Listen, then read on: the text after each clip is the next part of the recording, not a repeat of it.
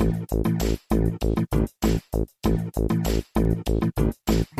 talk trigger is a strategic operational differentiator that creates conversations. It's something that you choose to do differently in your business intentionally so that customers notice and tell one another about it.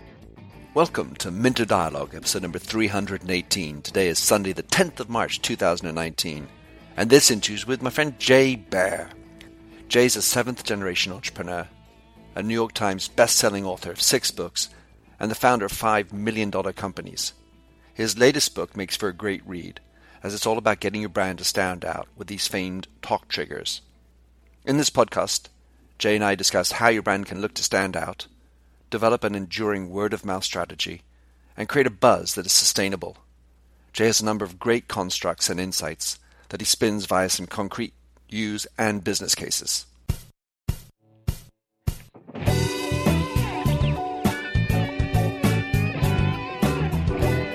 Welcome to the Minter Dialogue podcast, where we discuss branding and all things digital. I am Minter Dial, your host, and you'll find the show notes on my eponymous site, minterdial.com. Enjoy the show. Jay Baer, thank you for coming on the show to talk about your latest book with Daniel Lemon, Talk Triggers. So, obviously, Talk Triggers is a really cool name. You've really taken that space. The point is we're talking about word of mouth, Jay. And the one I wanted to start with was, how has word of mouth changed and what is Talk Triggers bringing to the show? Well, thanks, my friend. Great to be here with you. Let me define a talk trigger first. A talk trigger is a strategic operational differentiator.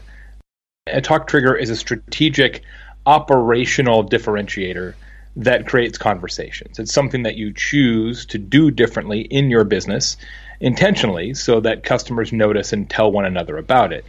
The problem that we have today in business is that we all assume that competency will create conversation. That if we just run a business that executes well, that will naturally spur conversation.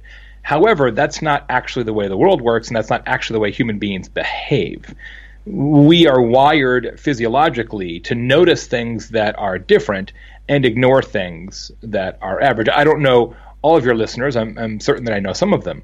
But I know this to be true. Nobody ever says, hey, let me tell you about this perfectly adequate experience I just had. Like, nobody says that because that's a terrible story. It's not a story interesting to tell, nor is it a story interesting to receive. And what we're trying to do with Talk Triggers is give businesses a system that they can be strategic about word of mouth and do word of mouth on purpose instead of doing it on accident. The big shift in word of mouth, in some ways it's the same as it's ever been. The big shift, of course, is that now we have not only online word of mouth and offline word of mouth, but those two things are of about equal size and importance. So back in the day, when it was strictly offline, word of mouth was really important. But now, with social media and ratings and review sites and other ways that consumers can talk about businesses, you have this second amplification opportunity that can be incredibly important.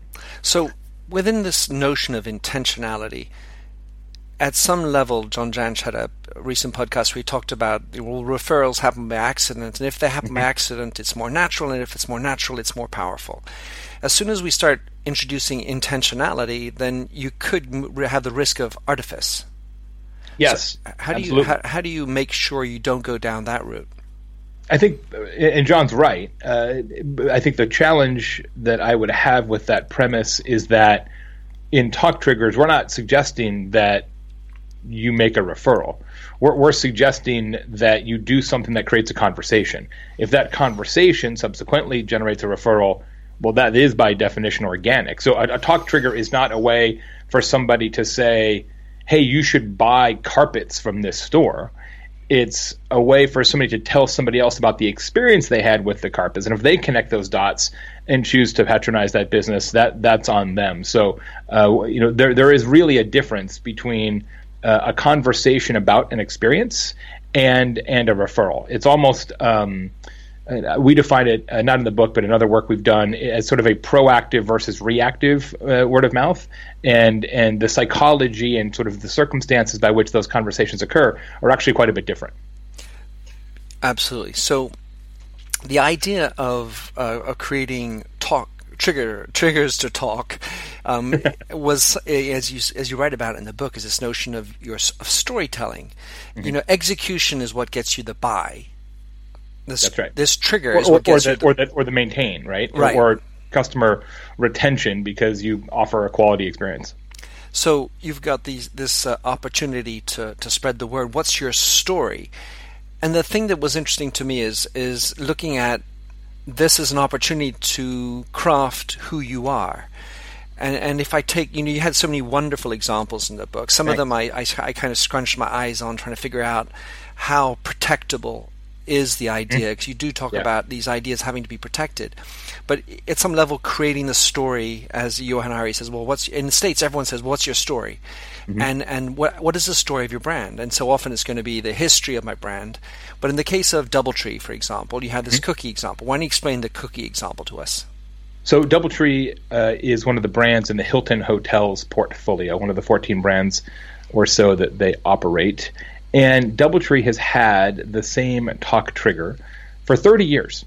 And every day for 30 years, they give a warm chocolate chip cookie at check-in to each guest of the hotel and all their properties worldwide. Minter, today and tomorrow and yesterday, they will give out approximately 75,000 cookies a day, which is a lot of cookies. Now, Daniel and I did a lot of research for this book, a lot of first-party research, as we always do, and one of our research projects was a global survey of DoubleTree guests. And we discovered that 34% of them have, without being asked or aided in any way, told a story about that cookie in the recent past. So what that means, if you sort of do the math on all of that, that every single day, 22,500 stories approximately are told about that cookie. Now, the parallel question is, when's the last time you saw a DoubleTree ad? And the answer is not very often, because the cookie is the ad and the guests are the sales and marketing department, at least at some level. Robert Stevens, who's the co-founder of Geek Squad, the services arm for Best Buy, is one of the people that I just really admire in business. He's such a smart guy and sort of sees around corners. One of his most famous quotes is that advertising is a tax paid by the unremarkable.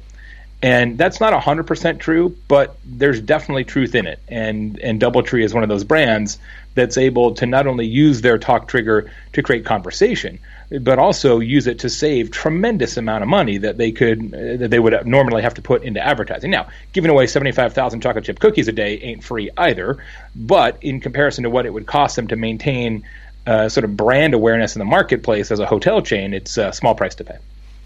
So, yeah, I mean, figuring out the return on investment is one thing, but the thing that struck me about the chocolate chip cookie is that for me it's a sort of all-American story. Yeah. And the question I have is, A, how do you make that the DoubleTree story? I mean, there is no such thing as a cookie in a tree, much less a DoubleTree. Yes. And so how does that become the DoubleTree DNA, and how do you protect it? Yeah, great question. Let me answer the second one first. You can't really protect it. And some talk triggers don't get protected. I'll give you another hotel example on that front.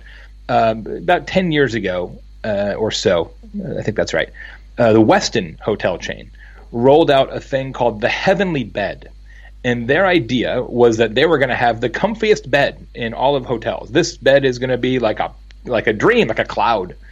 And they did a bunch of advertising around that and kind of primed the pump and sort of used it as a talk trigger. Like, we're going to have the best bed. That's our thing. Well, all the other hotels are like, oh, that's a really good idea. We can't let them have that. So Marriott came out with their own bed, and Hilton Garden Inn and a bunch of other places, and Hyatt, and they just couldn't protect it. They couldn't defend it. So they don't use that anymore, and they've had to change their talk trigger to something else. And that happens. Sometimes you just can't protect it. DoubleTree's kind of moat, if you will, is that the cookie is warm. It's not just a pile of cookies on a counter, because that is inherently unremarkable. Lots of hotels will have fruit on the desk or cookies or whatever, like who cares? They have an oven behind the desk of every hotel installed in the wall.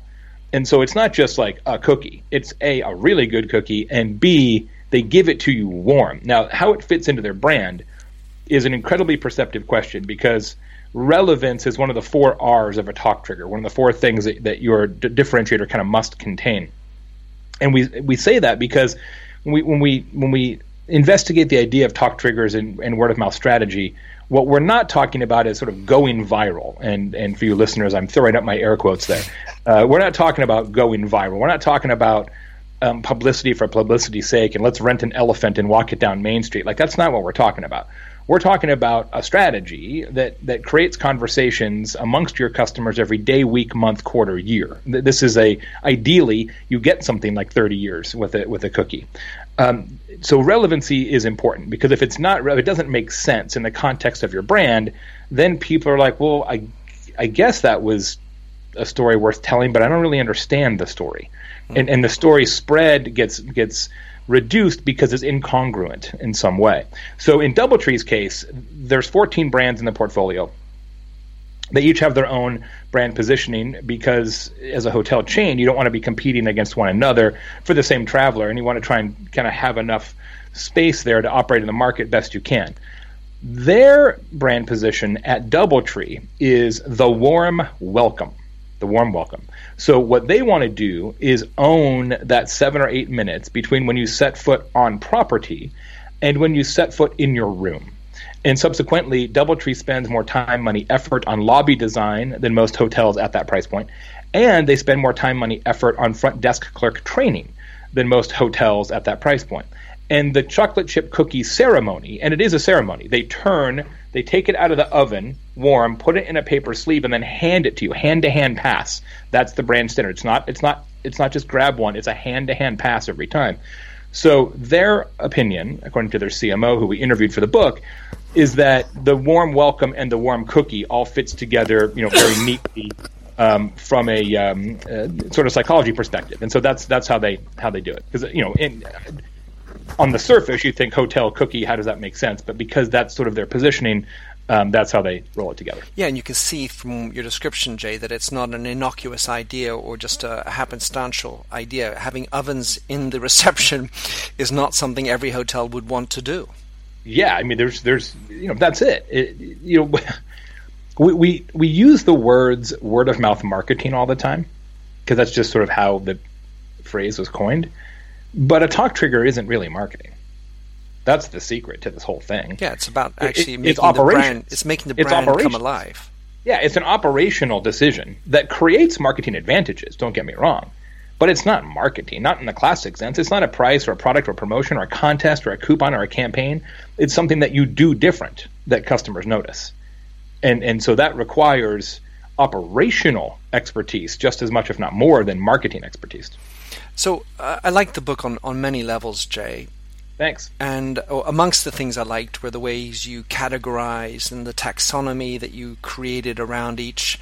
Let's say that you had the making it triggers remarkable, relevant, reasonable, repeatable, and that seemed really appropriate, and I could see how it would actually be a work to make that happen. You can't just sort of invent it, and there's either some kind of company that used a really snarky individual to run social media. She ended up having lots of people following her, a lot of social, but it was completely irrelevant to the brand. And so you end up with lesser echo, as you were saying before, resonance. Yeah. One of the things that, as I was reading the book, I kept on saying, what about that? And what about one of those things was, distribution. Because you how do you get the talk triggers to then amplify out, especially since so much of what's out there is dark social as opposed to apparent social? Yes. Yeah, so amplification is the sixth step of the 6-step process that we developed for talk triggers creation, and it's the same process we use in our consulting firm, by the way. You absolutely want to nudge customers about your talk trigger once it's operationalized and you sort of have it figured out. So there's a lot of ways to do that. How DoubleTree does it is threefold, at least I can think of off the top of my head. One, all of their shuttle vans that they use to shuttle people between DoubleTrees and airports all have giant chocolate chip cookie stickers on them. So, and it doesn't even, no words, it just says DoubleTree Hotels and a giant cookie. And they're just sort of making the point, like, oh yeah, we're the cookie guys, right? Every once in a while in their social media, they will do something about the cookies kind of in their social, just to kind of remind you. And then each year they have a recipe book that they create from chefs in the different hotels using the cookies in lots of different ways, right? And they do some earned media around that, et cetera. So they're always just kind of keeping that fire lit for people just to remind them. Now, they're not doing a television commercial that says, we've got chocolate chip cookies. Like, it's not that, right? So it's more of a nudge than a slug. And that's how we recommend that people amplify their trigger, just to make sure that consumers, don't overlook it. So we're going to riff a lot on this DoubleTree story, because the next question really is about the role of employees. Mm-hmm. So the Minter's approach to branding is that your number one fan has to be your employee. And at some level, who doesn't like a chocolate chip cookie? So yes. Talk us through the inclusion of the employee in the talk trigger. What's the role of the employee throughout this process?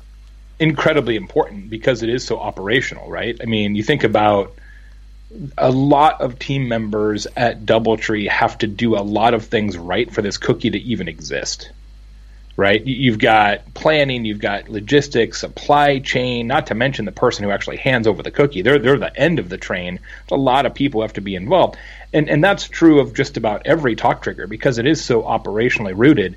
Your team members really have to be on board, not only just from an execution standpoint, but psychologically too. They have to believe in the talk trigger, because a talk trigger by definition is probably going to be a little bit burdensome for the employees, because it's like something else they got to deal with. Oh man, bro, now we got to make cookies, right? So they've got to be bought into this whole plan, and that's why in the book, in the how-to section, there's a lot in there about, okay, you've got to have a cross-functional committee, and you have to have them come to the meeting, and here's what they bring to the meeting. It's really detailed, the part that we wrote about how to actually build one of these and get it approved inside businesses. And I'll tell you, just as an aside, as a consulting firm, when we work on talk triggers and word of mouth strategy for brands, the hardest part is that part, is getting everybody inside the organization to understand why we're doing this and understand how they have to participate. We don't find people are hostile to the idea. It's more like, well, why do we need to do this? We've been in business for 25 years, or whatever the circumstances are. I think sometimes it's easier for smaller, newer businesses to do word of mouth, because they're not so set in their ways. It's another example of how in business today, almost any angle you take it, the answer is it's about transforming people. Yeah, that's right. Whether it's digital, couldn't agree more. Yeah, social, customer service, which is what my last book was about. All of it, right? The people are the business. It doesn't matter what business you are. Ultimately, the people are the business, and one person can create word of mouth for your brand, and one person can absolutely ruin it, right? We've all had experiences of that. The brands that we actually support and feel good about have had, one bad actor, or at least a bad actor on a day that really changed your perception of that brand for a long time, just because one person who works there, had a misstep, and it's hard to be in business, right? Because there's so many points of failure. I did an event last week for a software company and got to interview a famous chef, and it was won the Top Chef TV show and all that. And she's terrific and owns a whole series of restaurants. And I was talking to her. I said, "Man, you're super smart. Like you could be in any business. Why would you choose the restaurant business?" Right? It's like so incredibly cutthroat. And you talk about a difficult customer experience scenario. I mean, you've got a lot of staff turnover and specials change every day. I mean, there's just so many points. And regulations. Oh my God. It just, I think my dad owned a restaurant when I was a kid, and I was like, I knew from the jump, I'm like, I'm not going down that road. This is too hard. I mean, so many things can go wrong that are out of your control. And then you get somebody complaining that their soup is cold, and I don't know. It just is. It's a lot. It's a lot. So another point that really struck me, Jay, in the book, so along the lines of everything leads to transformation, you also make a real point of the anchor. You need to be focused on customer satisfaction and making have the commitment to customers as a sort of the anchor thought to making your talk trigger work throughout the organization. Talk us through that point. Well, all right. The worst way to create a talk trigger is the way that everybody wants to do it after they read the book or hear the presentation or listen to the podcast, which is to sit in a conference room and brainstorm it. Because if it was that easy, you'd already have one. And the problem with that approach, in addition to it overemphasizes or sort of oversells your own ability to figure one out, is that it's not about what do you think is talkable. It's about what your customers will find talkable. And that's not always the same thing. So what we really advise in the system is to spend a lot of time interviewing customers. And quite literally, take your customer journey and talk to customers and say, at this step of the process, when you were buying from us, what did you expect would happen? Because once you know what customers expect, you by definition know what they don't expect. And the talk trigger, the gold in the river, always lies where the customers don't expect it. Because that's what makes it a story worth telling, right? If they see it coming, from a mile away, then maybe they'll tell that story. But the element of surprise, at least at some level, has a storytelling amplification effect. So we really suggest that people spend a lot of time, understanding what existing customer expectations are, and then doing something that falls outside of those expectations. Yeah. So I recently watched a documentary about modern art. And Jeff Koons and all these other things. And a lot of that's sort of about creating surprise and sometimes just being confrontational for the sake of being confrontational. Yep. It seems that we're up against that as well when we're trying to cut through. There's another example that you talk about, which got my eyebrows raised, was the Umpqua Bank, where you can any person can go into any branch and press one on the golden phone, and you get through directly to the CEO. So my question to you is, Jay, how can that be repeatable or scalable? In any organization. It is, and it's a big branch. I think they've got like 400 branches. Like, it's a big bank, and they do it in every one. And I guess the good news for them is that most people don't do that. It's more the perception that they could. Right. So on average, I think they get about 6 calls a day, something like that. And about 5 of them are people thinking like, "Oh, I thought this was fake," and they hang up. Well, because there is maybe in us an inherent understanding that would be just cheap to. I mean, let's say forget those 5 who make the mistake, if you will. But overall, that's a real privilege to have that opportunity. Yeah. And if I do it, I could, and just for the sake of it, I could ruin the whole opportunity for when I really needed it. Yes. I think it does have that kind of effect on people.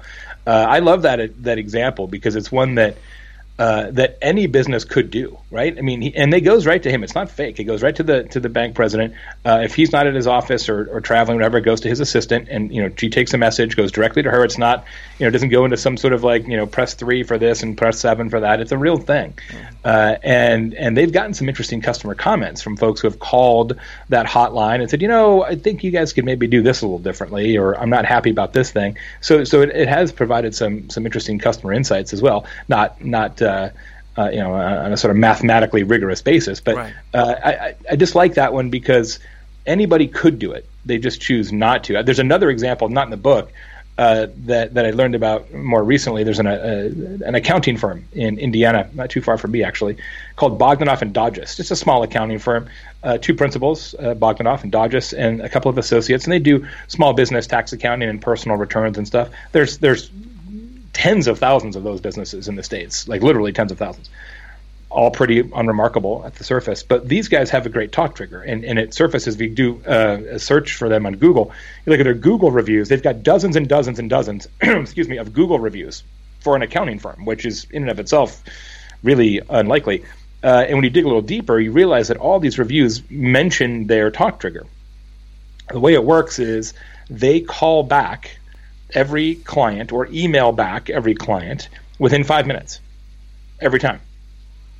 And if somebody's busy, then they pass it to the other guy or an associate, and so somebody will get back to you within 5 minutes every time. Now, I've had a lot of accountants in my day, some of them quite good, but none of them have ever called me back in 5 minutes routinely. And if they did, would I tell that story to you and other people? Oh, hell yeah, I would. Yeah. Absolutely. I would be blown away by that. Certainly wouldn't expect it. It'd be a story that I would tell. And I was doing an event recently to a bunch of accountants, and I'm like, everybody in this room could do this. All of you could do this. You just don't, right? You have to make some operational changes, but you could do it. You just choose not to. Speaking of tax, your taxonomy, so that would be one of the speed talkable triggers. The one you're going to imagine not much of a surprise on this one, but the one that, of course, got my gander was the empathy one, yes. Because that is, and I love the fact that it was the first one. Was there any idea that it had to be the first one? Was that just sort of by the way it goes? And I was particularly enthralled by that dentist who calls up everybody in advance with that empathic telephone call. So tell us how you ended up with that taxonomy, because I mean, it wasn't obvious to me that it is one of the most obvious talk triggers. Yeah, it was interesting how we came up with the system, and the book is set up in the sort of whole scaffolding in a 4, 5, 6 approach. So it's the 4 requirements of a talk trigger, the 5 types of talk triggers, and the 6-step process for creating talk triggers. 4, 5, 6, easier to remember and kind of hangs together nicely for people. Mm-hmm. You're referencing the 5 types, and speed is one, like Bogdanov and Dodges, and generosity is one. So that's the free chocolate chip cookie at DoubleTree. Empathy is one that we always knew was going to be in the book. We just weren't quite sure how to portray it. I mean, I wrote a lot about that in my previous book, Hug Your Haters. And what's interesting about empathy is it's one that wouldn't have made the list at a point in the past, because treating customers with empathy and kindness and dignity and humanity didn't used to create a story. We just called that business. That was just how things were done. That was the default state at one point in our lives. It's certainly not now. I think now we're operating in an era of empathy deficit, and because of that delta between sort of what people want and what businesses will give them on the empathy front, usually it becomes talkable now. So today, when you treat customers with disproportionate kindness and humanity and warmth, it actually creates stories. In the past, it probably would not have. So in terms of the sequencing of the 5 types, it was more to set up the stories in a certain way, so that we didn't get too many of the same kind of stories bunched together too closely in the book. We tried to kind of, sort of alternate a little bit between B2B and B2C and big and small and US and global. And so we didn't. It was more of a narrative decision than a value judgment. In any event, of course, some of these things have generosity and speed. Like the cookie right away, and so on and so forth. So that's really cool. Some of them definitely have. It's and even Glenn Gorab, the dentist that you referenced, who calls every patient before they even come to the office, which blows people's minds. It blows our minds. That is empathy. But you could also argue that it is usefulness, because he's answering questions in advance, right? So a lot of the talk triggers, when you sort of get into the categorization, probably check more than one box, and that's totally fine. I mean, even generosity of time, because he's not billing for the 5 minutes either. He's giving it away. So last part, Jay, as an author like you, fascinated by the way you approach this book, because it does seem like you've taken it up another level according to how you're promoting it, with all the podcast, all the materials around the consulting behind it and the background. Mm-hmm. So you talk us through about how you've approached this and what's working for us fellow authors to do what you're doing. One of the things that I do that a lot of people don't do, and I'm not suggesting it's a superior method, it just is my method, is I create a presentation, a keynote speech essentially, first, and then tour that for a year, and if it works and people like it, then I write a book, and then I keep touring it, right? So most people write a book and then write a speech. I write a speech, make that speech great, and then expand the speech and turn it into a book. And for me, that works really well, because by the time I get to the book, I've already worked out the principles and the examples and the stories on stage in a pretty comprehensive way. And I think that helps turn it into a system. In the Talk Triggers case, I believe, and I think you'll probably concur, that people are fatigued right now about digital. I think I think they're fatigued about everything right now. Yeah, I feel there's a general malaise. Yes, you've got the empathylessness. Yes. You've got the divisiveness, and this general fatigue. Yeah, yep. And as businesses, people are like, geez, so now we have to put all our eggs in the Facebook and Google basket. Like, I don't like those guys. I don't trust those guys. And I believe that we're seeing a almost a reversal of course, and that the pendulum is going to swing back the other way, and we're going to start embracing sort of offline mechanisms for customer acquisition instead of going all in on digital and AI and machine learning. And what is more iconic and more effective than your customers telling your story for you, right? The best way to grow any business is word of mouth, and I will go to my grave on that point. And I feel like the time is right to say, you know what? Yeah, you probably should be good at Facebook ads, but if you're really good at this, that doesn't have to be that important to your business. And so we've been talking about this idea of talk triggers in my company for 8.5 years. And then we finally sort of got it to the point like, all right, the time is now to write a book and put it out there and say, you know what? The old ways might still be the best ways. And we love doing the word of mouth strategy side on the consulting basis. That's one of the things when you think about how we marketed this book, one of the reasons why we took it up a notch is that we want to continue to do more of this kind of work. And so consequently, like, let's create a category a little bit and do some things that maybe we wouldn't have done in the past. I just launched a brand new show called the Talk Triggers Show. It's a weekly video, 6 minutes. I may not know everything, but I know this. But I know this. That's the tagline. Thank you, sir. So each episode is only 6 minutes, and it's a case study. It's a case study of word of mouth business. Super fun to do that show. And so when you think about kind of what's working, it's too early to say whether that's working, but we wouldn't have done that in books in the past. We wouldn't have said, okay, let's launch a book and then 5 months later start a whole show. So what we're trying to do with this one is make sure that this book and this idea sells 6 months, 12 months, 18 months, 24 months, 36 months down the road, more so than what we've done in the past, partially because the ideas and the recipe in this book is timeless. Some of the stuff I've done in the past is more digitally marketing focused, where the drill.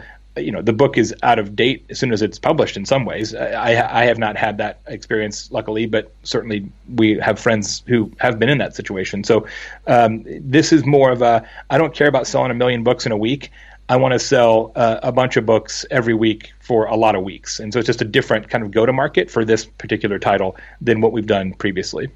In the end of the day, the way you've repurposed it, Jay, it seems to me that you've created a whole lot of talk triggers just by the way you have the stories within it. So it's talk triggers of the Talk Trigger book. And the proof of that is I cited one of the dentist story in another podcast just the other day. Oh, thanks. So, but I'll put a link in the show notes. I asked him to put that in the bottom there. So, Jay, speaking about selling this book, Talk Triggers, how could somebody, if they would rush off to Amazon or somewhere else, what's the best way to go find more about Talk Triggers? What would you like to point to in the show notes? All the book is available, all the ways the books can be procured, online, offline, audiobook, etc. The best website is talktriggers.com, which has all the information on the book and then a tremendous amount of free resources. So there's discussion guides, there's infographics, there's research, there's videos, there's a PowerPoint presentation. There's a podcast. There's a podcast. Yeah, so there's a lot there that you can absolutely take advantage of. And as you know, we have a guarantee in the book that if people buy the book and they don't love it unconditionally, Daniel and I will buy you any other book of your choosing. And I'm happy to announce we had our very first person take us up on that offer just yesterday. And he said, about the book, I didn't like it. I would like you to buy us this book. And we said, that's fine. And curiously, we said, what didn't you like about the book? He said, there's too many case studies. And I said, yes, that's the problem when these books have too much evidence. Darn. You hug your hater. Jay, walking the talk as ever. Thanks for coming on the show. Great to see pleasure. you. Congratulations. Looking forward to hanging out with you again. I appreciate it. See you later. Thanks for having listened to this recording of the Minter Dialogue Show. You'll find the show notes and other blog posts on minterdial.com. If you enjoyed the show, please like the handy Facebook button, or better yet, head over to iTunes to give a rating and review. But first, relax to Josh Sachs's Finger Paint. Oh, fill me with all your colors, any different way to rid me of the gray and heal me with all your imperfections that you mention in your lack of self-security. Oh, I wouldn't care about the art form as long as you would feel warm, wrapped in canvas. Hold me tightly, slowly we would paint a lover's portrait with all your favorite shades, and we paint it with our fingers to show the world the way we feel. Oh, the way we feel. Oh, so messy.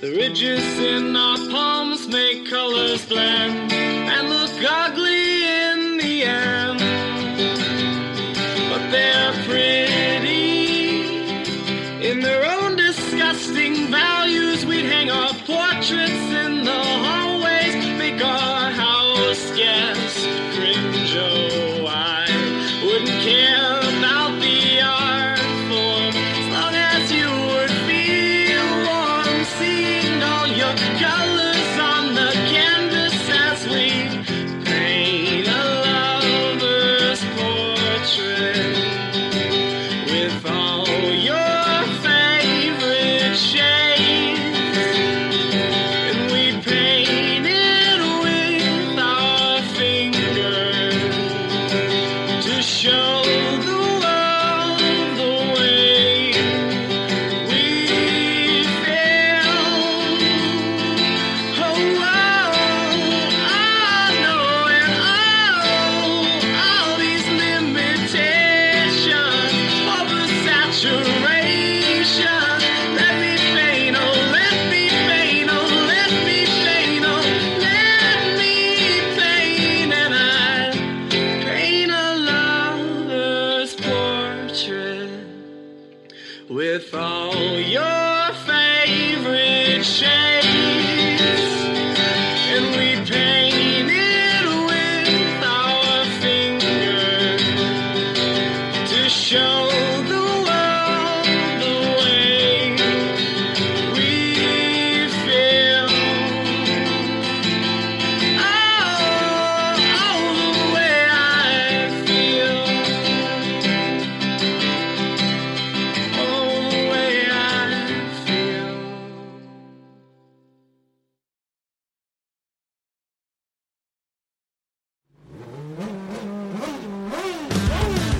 I'm Bruce Martin, host of Pit Pass Indy. Each week, I go behind the scenes of the NTT IndyCar Series and introduce our listeners to the biggest stars of IndyCar, which features the Indianapolis 500 as its cornerstone event. The men and women that compete in IndyCar may be the bravest athletes in all of sport, as danger lurks around every corner. They are able to look danger in the eye without flinching. That is why the NTT IndyCar Series features the best racing on the planet. Join me every week as we talk to the stars of IndyCar, including the legends of the Indianapolis 500 on Pit Pass Indy from Evergreen Podcast.